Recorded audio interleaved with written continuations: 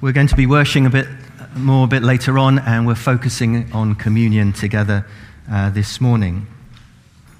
As you will know, if you've been with us in the past weeks or since the beginning of the year, we started a series called The Heart of Jesus, and we're coming nearly to the end of that series, so that when Edward's back from his sabbatical, he'll be able to regale you with all the things that he's been learning. I think he's been doing a lot of studies on the wrath of God, so wouldn't that be great to follow the heart of Jesus with?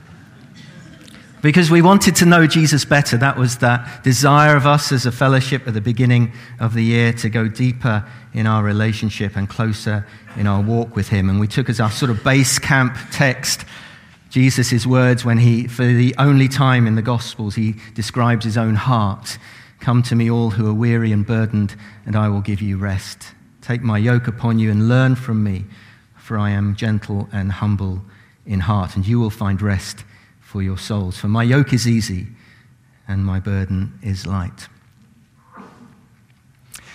C.H. Spurgeon was an amazing preacher of the 19th century, planted churches. He had his sermons printed in the newspapers week by week.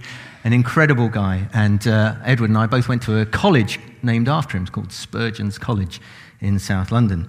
Well, Spurgeon tells a story of a woman who had come up to him after a service once, and she claimed that she had attained sinless perfection. I know, you're very impressed by that. And that she had not sinned for years. He recalls the moment when someone, and I have a sneaky suspicion it may be Spurgeon himself, and he was quite a heavy man, stood on her toe. And apparently, he says, her sinless perfection departed from her like the morning dew.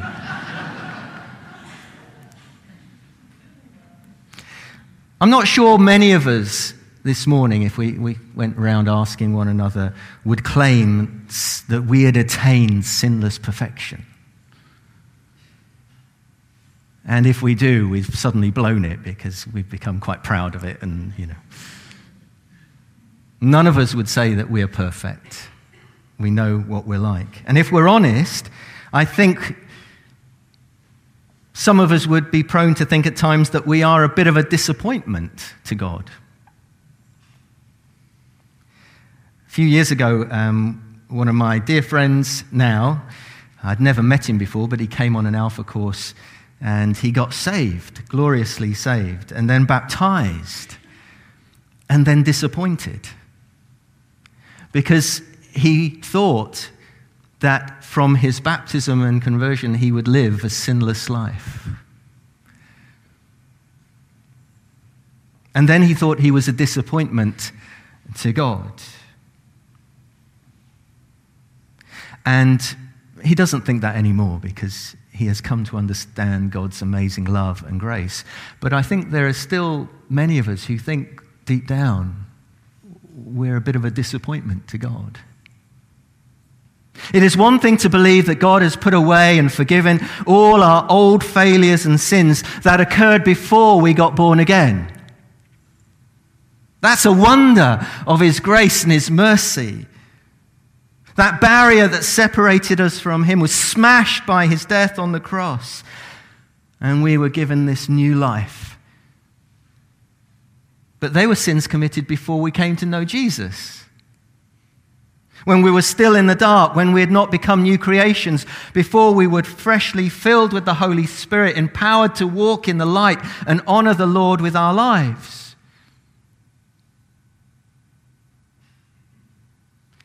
It is another thing to believe that God continues, just as freely, to put away and forgive all our present failures as we come to him, those that have occurred since our new birth.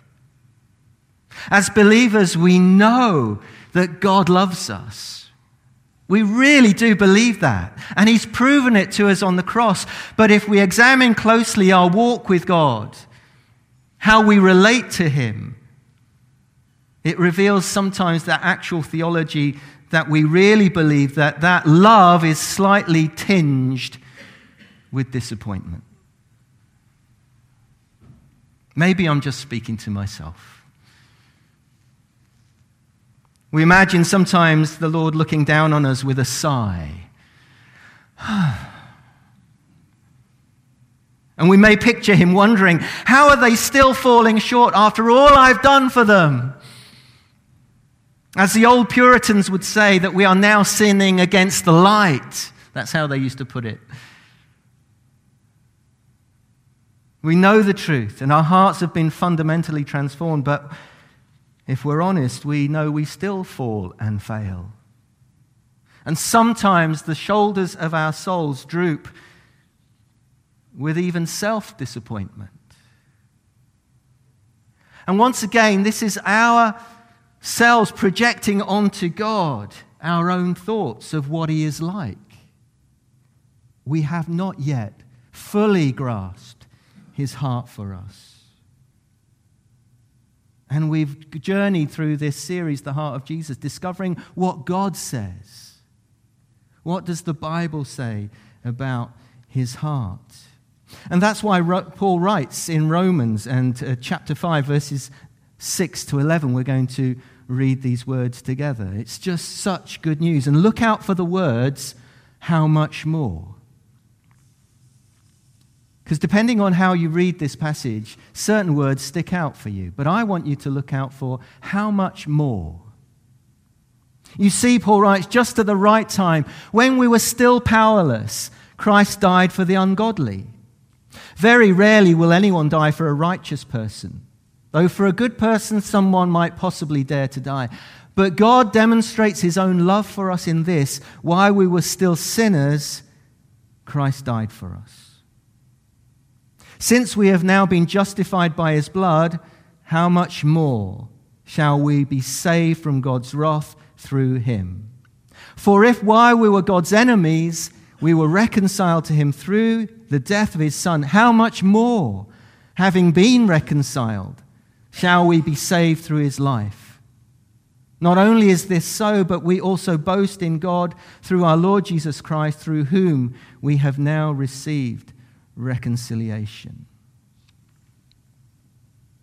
Now, it is a truth that the Christian conscience is a sensitized conscience. We are more aware of sin. I didn't think I was a sinner till I knew Jesus. I was captivated by his love. He died for me on the cross. And when I got to know him, I realized how much of a sinner I was, and so grateful for his amazing grace. The Apostle Paul knows this. He writes in 1 Timothy 1 verse 5, here's a trustworthy saying that deserves full acceptance. Christ Jesus came into the world to save sinners, of whom I am the worst. Apostle Paul,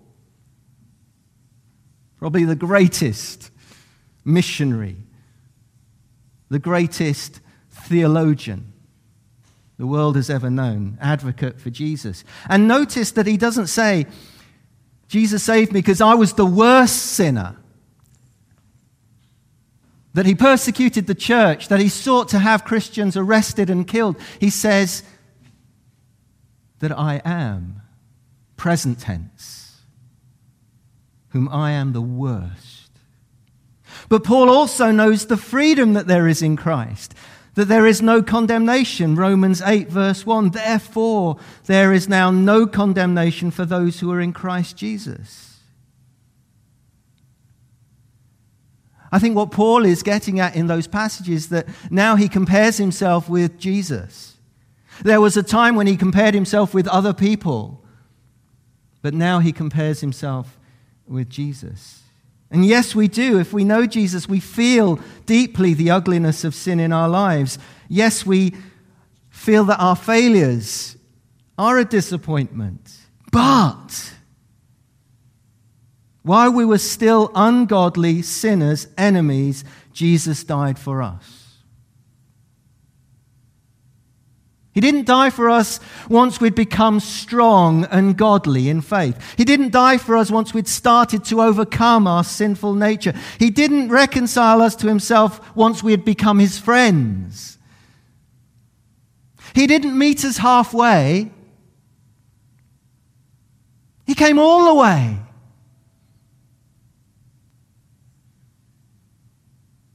He didn't hold anything back, cautiously assessing our worth. That's not his heart. He took the initiative in terms of grace, and grace alone, in defiance of what we might think we deserved. While we were still his enemies, the King of heaven left his throne in heaven. While we were still his enemies, he put himself in the murderous hands of his enemies. When we couldn't care less about him, when I couldn't care less about him, he died for me. He cared for me.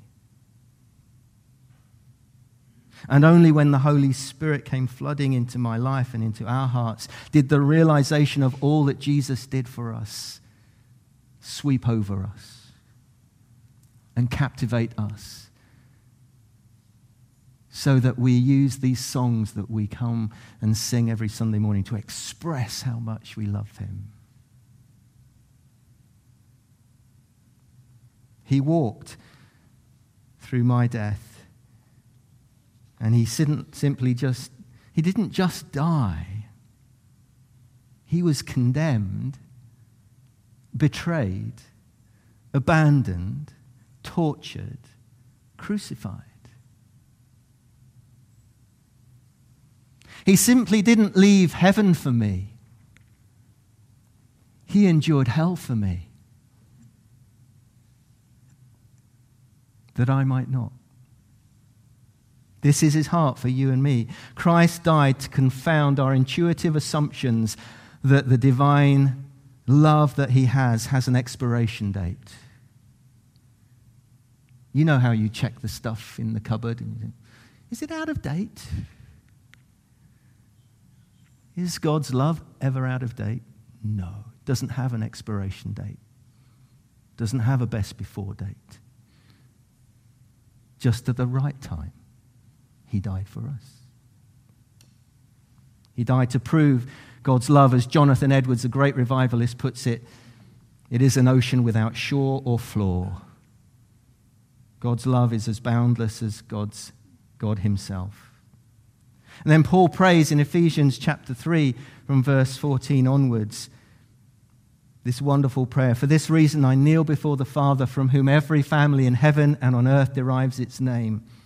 And I pray that out of his glorious riches he may strengthen you with power through his Spirit in your inner being, so that Christ may dwell in your heart through faith. And I pray that you, being rooted and established in love, may have power, together with all the Lord's holy people, to grasp how wide and long and high and deep is the love of Christ. And to know this love that surpasses knowledge, that you may be filled to the measure of all the fullness of God. Now to him who is able to do immeasurably more than all we ask or imagine, according to his power that is at work within us, to him be glory in the church and in Christ Jesus throughout all generations, forever and ever. Amen. Isn't that wonderful? For God to cease to love his own that he bought with his blood, he would have to cease to be God. You are not a disappointment to God. I am not a disappointment to God. He doesn't just love us, he is love. This is the greatest news in the history of the world.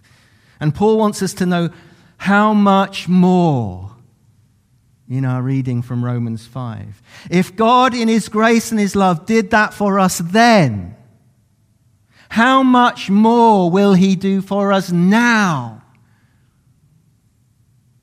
Now we are his own. It's so important for Paul that he repeats it twice. How much more? Paul's deepest burden as he writes to the Romans there is to help them to understand that they are secure in God. That they are not condemned. It's the enemy that condemns. It's the one who comes to stand against us, who whispers in our ear and says, we are not good enough for God. Call yourself a Christian. You've let that happen again. How can you face God? They're all the lies of the enemy. Paul's deepest concern is our present security. Jesus didn't save us to condemn us. He came to set us free from condemnation. He went through all that pain and suffering to save us. He will not let us go now. I was trying to think of a way of how to explain this. I was struggling. If God has done the difficult thing, when we were enemies, when we were powerless, when we were sinners, if he did the difficult thing, now that we are his children and his friends, how much more will he do now? Imagine you're going to see a friend on the other side of, I don't know, let's say Mickleton. You're going to walk to Mickleton. It's freezing cold. It's snowing outside. But you want to go there. So you trudge through the snow. You go through the sleet and the rain. It's freezing cold. You walk the miles you have to get there. And then just when you get to the gate of your friend's path, the sun comes out. It starts to warm up and you decide, I don't think I'll bother anymore. I know that's a flimsy illustration, but what I want you to grasp is that God has done all that for you when you were not his friend, when you were an enemy of his. He went to the cross for you. He is not going to abandon us now. He's not going to condemn us now. He's going to see it through to the end. And he is with us and for us. That's the thrust of Paul's argument. God has done the difficult thing. How much more will he keep us now? Coming to Jesus is not just a fresh start, 3 strikes and you're out. Coming to Jesus is salvation. As Dane Ortland puts it in his book, it's the invincibilizing. I don't know if that was a word, but it's the invincibilizing of our future. I like it though. Salvation is past, present, future. Jesus has saved us. He is saving us. He will save us. We were enemies of God and he came to save us. How much more will he care for us now we're his friends, indeed his children, sons and daughters, adopted, chosen, set free. Heard of an interview, a mother who had 13 children. Now, wow. She was interviewed. Do you think all your children deserve full, impartial love? Yes, she replied. Trying to couch her out, the interviewer asked her, which one of your children do you love the most? The mother said, that's easy. The one who is sick until they are well. The one who is away until they are home. The one who is lost until they are found. Yes, I love them all. God loved us when we hated him. Or if we didn't hate him, we didn't care about him. He will not remain distant now we aim to please him, even if we falter.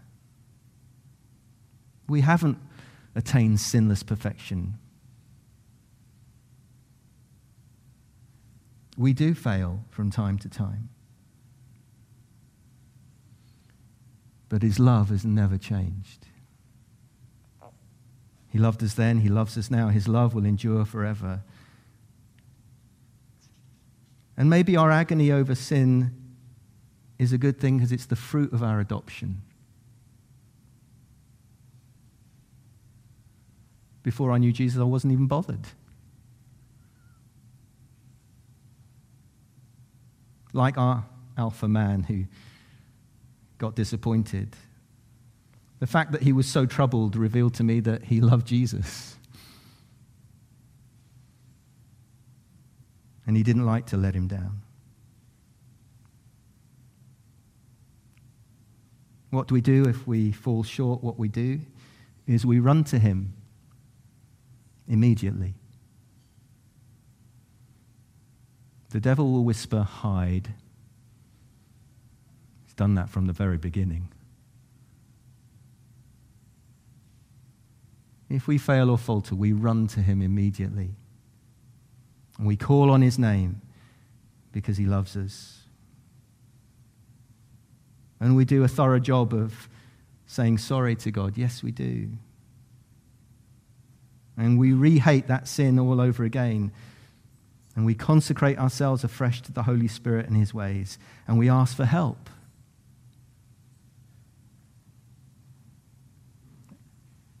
And if it's helpful, we make ourselves accountable to somebody else. But we reject the devil's whisper that God's tender heart for us has grown a little colder. That he is somehow disillusioned with us. He had no illusions about us in the first place. He is not flustered or disappointed. He knows us and still loves us. If we are in Christ, and only a soul in Christ is troubled by offending him or letting him down. Those in Christ are held in the tender heart of Jesus. And you know, one day we will sin no more. There will be a day, sinless perfection. At the moment, the power of sin has been broken, the penalty of sin has been broken, and one day the very presence of sin will go. For we will be like him. But we are not loved any less now than we ever were. When Jesus died on the cross for you, his love has not changed from that moment for you. We are secure in him. Jesus says, "Come to me." And so we're going to come this morning. Not because we're good enough, not because we've attained sinless perfection, because we haven't. We come because we're invited to come by Jesus and share this very simple meal of bread and a cup, remembering what Jesus did on the night that he was betrayed, before his torture and crucifixion. And we remember Jesus. We come and leave those things at the cross that we need to leave. And we come and express our thanksgiving for all that he's done for us. How much more?